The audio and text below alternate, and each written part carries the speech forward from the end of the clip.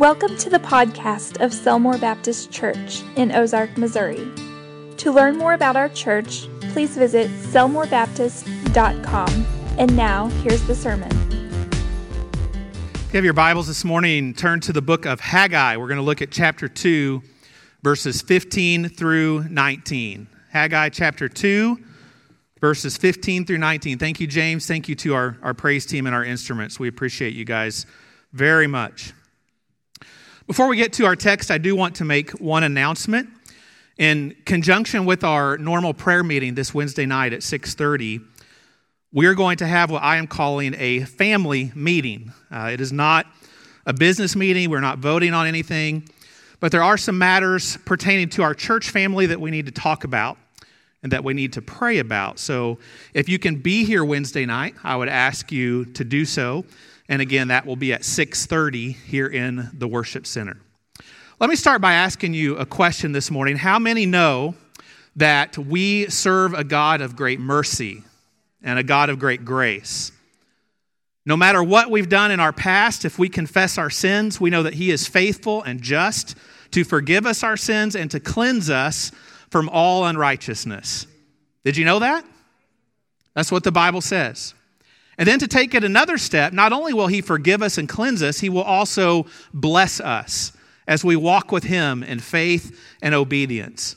Contrary to popular belief, God is not an angry curmudgeon glaring down upon the earth, just waiting to zap people with bolts of lightning. Now, to be certain, He is holy and He is just, but He is also a loving Father who looks for every little excuse to bless His children. If you believe that, say amen. If you've experienced that, say amen. In the book of Haggai, we've been learning about the Israelites, how God told them to rebuild the temple after it was destroyed by the Babylonians. But they faced opposition and they got scared. Not only did they get scared, they got lazy. They got selfish, building nice homes for themselves, but neglecting the temple of God. This they did for 16 years. Because of the Israelites' disobedience, God did not bless the work of their hands. The earth suffered drought. It didn't bring forth its fruit. Even the little bit of income the people did bring home, they ended up losing in other ways, all because they were disobeying God. They were neglecting what He had called them to do, which was to rebuild the temple. When the prophet Haggai confronted them about this and helped them see their disobedience, the people had a change of heart. They started rebuilding the temple again. And the Lord told them, I am with you. If you remember, we said that that God abides where He is obeyed. Everything seemed like it was back on track. However, as we learned last week, 3 months into the project, the Lord delivered yet another message to the people through Haggai. Unfortunately, the first half of that message was not good. God told the people that He considered the work of their hands to be unclean.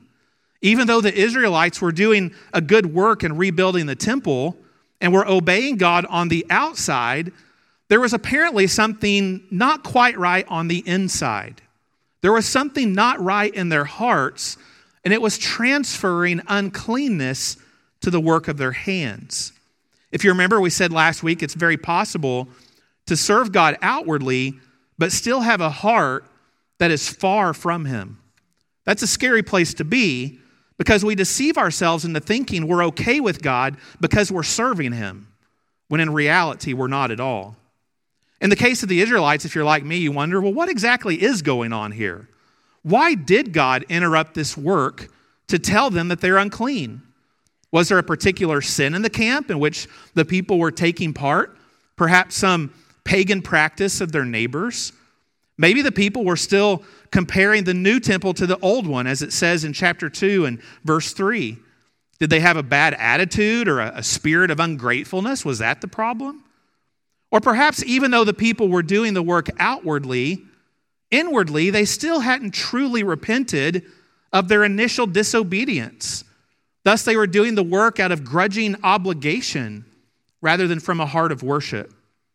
We don't know exactly what was going on with the Israelites. We can only speculate. All we know for sure is that God called them out on their sin in verse 14 and said that the work of their hands, at least to that point, was unclean. But here's the good news. The good news is whatever was going on with the Israelites, it appears that this day, the day in our text, the 24th day of the 9th month, represents a turning point. Whatever sin had previously made Israel unclean in the eyes of God has now been forgiven. All has been made right again. God says to Israel in today's passage, from this day forward, I will bless you. Can you say those 4 words, from this day forward, with me? Ready? From this day forward. Today's passage is a reminder to us that God can change the direction of our life in one day, even in one moment, if we will simply surrender our will to His. Whatever has happened in your past, from this day forward, you can serve the Lord and experience His blessing on your life. Now, before we get to the good part of our text, before we get to the blessing part, God is first going to remind the Israelites of where they've been up to this point. Sometimes in order to fully appreciate what God is doing for us now, we must be reminded of what it was like without Him. So let's pick up reading with Haggai chapter 2, verses 15 through 17. Here's what the Lord says to the people through Haggai. And now carefully consider from this day forward, from before stone was laid upon stone in the temple of the Lord. Since those days when one came to a heap of 20 ephahs, there were but 10. When one came to the wine vat to draw out 50 baths from the press, there were but 20. I struck you with blight and mildew and hail and all the labors of your hands, yet you did not turn to me, says the Lord. The first thing that God says to the people here in verse 15 is this. He says, from this day forward, I want you to consider something. I want you to think back to those days before you resumed rebuilding the temple, laying stone upon stone. Remember those 16 years when the foundation of the temple just sat there and nothing was being done to rebuild it because you said it wasn't the right time? Remember when you were disobeying me? And I can hear the Israelites say, yes, Lord, we remember that. It wasn't very long ago. Essentially, God replies, how did that work for you? Let's think about this. He says, in those days, you'd come to a pile of grain expecting there to be 20 measures of grain, and there'd only be 10. And you'd think, I could have sworn there was more grain here. Likewise, in those days, you come to the wine vat thinking you were going to find about 50 baths. I had to look this up. That's about 300 gallons of wine, and there'd only be 20 baths, 120 gallons. And you'd think, what in the world's going on here? What happened to it? And not only that, the Lord tells them in verse 17, I struck you with blight and mildew and hail, all these things that ruined your crops. And yet, even with all of that, you still did not turn to me. Basically, God's telling the people the same thing here that He told them back in chapter 1 and verse 6. Let's flip back there and read that verse real quick. This was from the very first sermon in this series. You've sown much and bring in little. You eat, but do not have enough. You drink, but you are not filled with drink. You clothe yourselves, but no one is warm. And he who earns wages to put into a bag with holes. The reason that things haven't been going right for the Israelites up to this point, the reason that they're constantly coming up short and spinning their wheels in so many ways is because they've been living a life of disobedience to God. Do you remember the spiritual principle that we talked about a few weeks ago? If we take care of God's business, He will take care of ours. But the Israelites were not taking care of God's business. They were not rebuilding the temple as He had commanded. Thus, God was not blessing the work of their hands. And someone might say, well, that's rather mean of God. That sounds rather vindictive.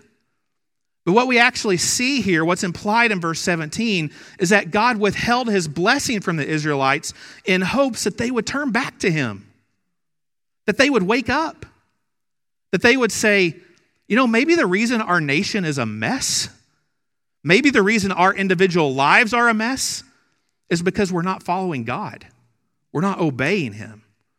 But for so long, that just didn't happen.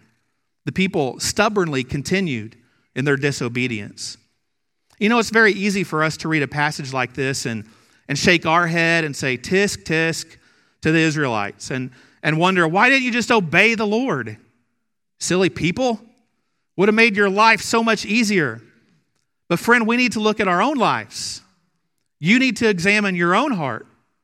Are you being obedient to the Lord? Are you truly following Him to the best of your ability? Or is there some area of your life in which you're living in sin and rebellion? If there is some part of your life in which you're not honoring God, you can't expect God to bless you. You can't, in good faith, ask God to lead and direct your life when you're embracing sin in some corner of your heart. It doesn't work that way. We see that with the Israelites in this book of Haggai. God didn't bless them because they were obeying Him. And even when they did start rebuilding the temple, outwardly obeying, God said, time out, the work of your hands is unclean. Presumably because their hearts weren't right. Well, listen, the reality is we can all identify with this, can't we? We've all had times in our life when we weren't living for the Lord, either before we came to Christ or even times of backsliding since we came to Christ. And some of you today, if you're being honest, would have to say, Josh, I'm there right now. I'm going through the motions of being a Christian, but truth be told, my heart is a long way from God. I don't have a devotional life. I have unconfessed sin in my life. There's really no reason why God would bless me. Well, if that's you, I have good news. You don't have to stay in that place. You don't have to stay there. From this day forward, everything can change. I want you now to look with me at verses 18 and 19, because look at what the Lord says to the Israelites. He says, consider now from this day forward, from the 24th day of the 9th month, from the day that the foundation of the Lord's temple was laid, consider it. Is the seed still in the barn? As yet, the vine, the fig tree, the pomegranate, the olive tree have not yielded fruit. But from this day, I will bless you. Verse 18 is the watershed verse of this passage. Verse 18 is the turning point. It is the moment when everything changes for the Israelites. What does the Lord say? He tells the Israelites, mark this day down. Circle it on your calendar. The 24th day of the 9th month. Kislev the 24th. As you circle that date, remember that it used to be that nothing went right for you. From the day that the foundation of the temple was laid, 16 years ago until now, until this day, you've planted seed, but you basically have nothing to show for it. You have no grapes, you have no figs, you have no pomegranates, you have no olives. But on this day, the 24th day of the 9th month, that changes, says the Lord. From this day forward, I will restore you. From this day forward, I will bless you. Now, to me, the question that's still left unanswered is, what changed?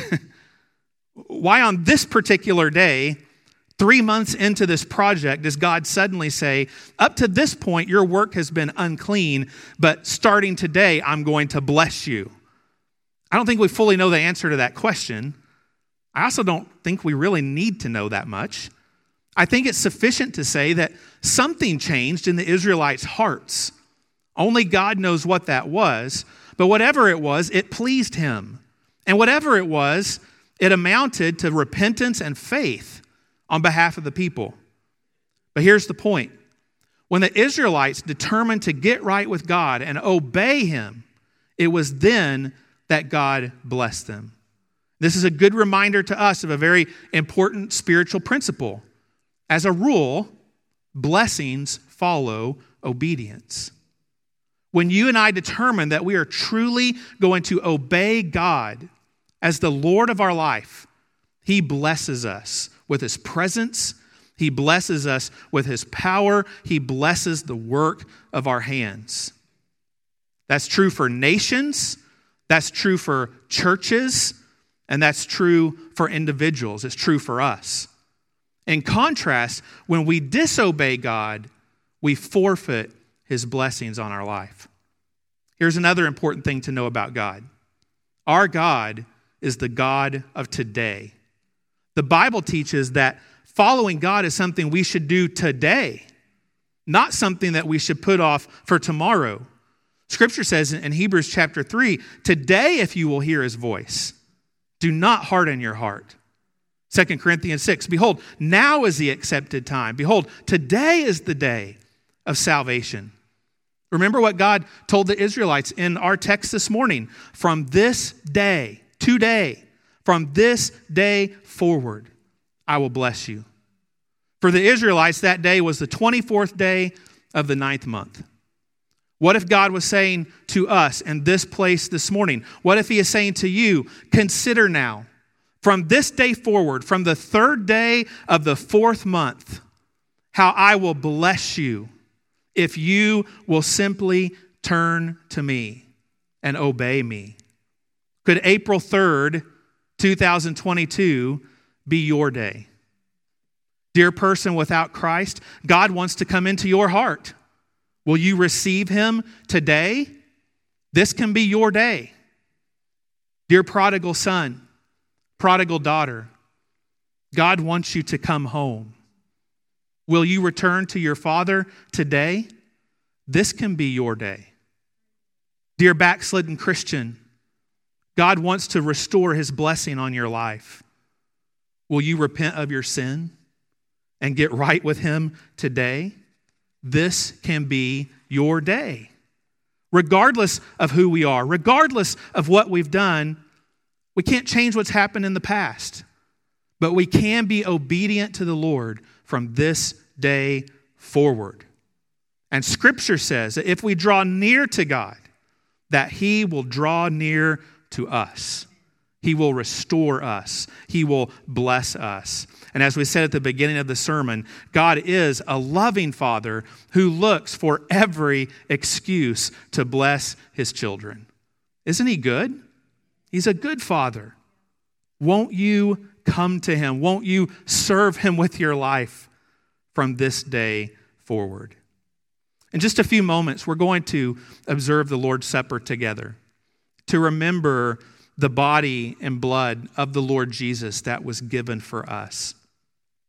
The Lord's Supper is a time not only to remember the sacrifice of Jesus, but also to examine our own heart and make sure that there's no unconfessed sin standing between us and God. Every time we take the Lord's Supper, it's an opportunity for us to renew our commitment to Christ. In essence, to say, from this day forward, I recommit myself to following Jesus. I'm going to ask the musicians to go ahead at this time and come to the platform and prepare to lead us in a time of response this morning. And I want to encourage us to use this time to do exactly that. Maybe you're a Christian who's been far from the Lord, but all of that can change from this day forward. If you repent of your sin and get right with God, you can have that close fellowship with him once again. Maybe you're here today and you know in your heart you're not a Christian. Guess what? That can all change from this day forward. Admit to God you're a sinner. Believe that Jesus died on the cross for you and rose again, and commit your life fully to him. God will save you and he'll give you eternal life this very day. If there's any public decision that you need to make this morning, I would invite you to walk to the front as we sing our closing song here in a moment. Take me by the hand and say, Josh, I want to be a Christian. I want to follow Jesus. Or Josh, I want you to pray with me. I've got sin in my life that needs to be dealt with. I'd be happy to do that. If you need to come, if the Holy Spirit's leading you to come and pray this morning, the altar is open to you. Whatever God is leading you to do in this moment, let's be obedient to that. Let's take this time and make sure that our heart is right with him as we prepare to take the Lord's Supper. Would you stand with me, please? We'll have our song of response.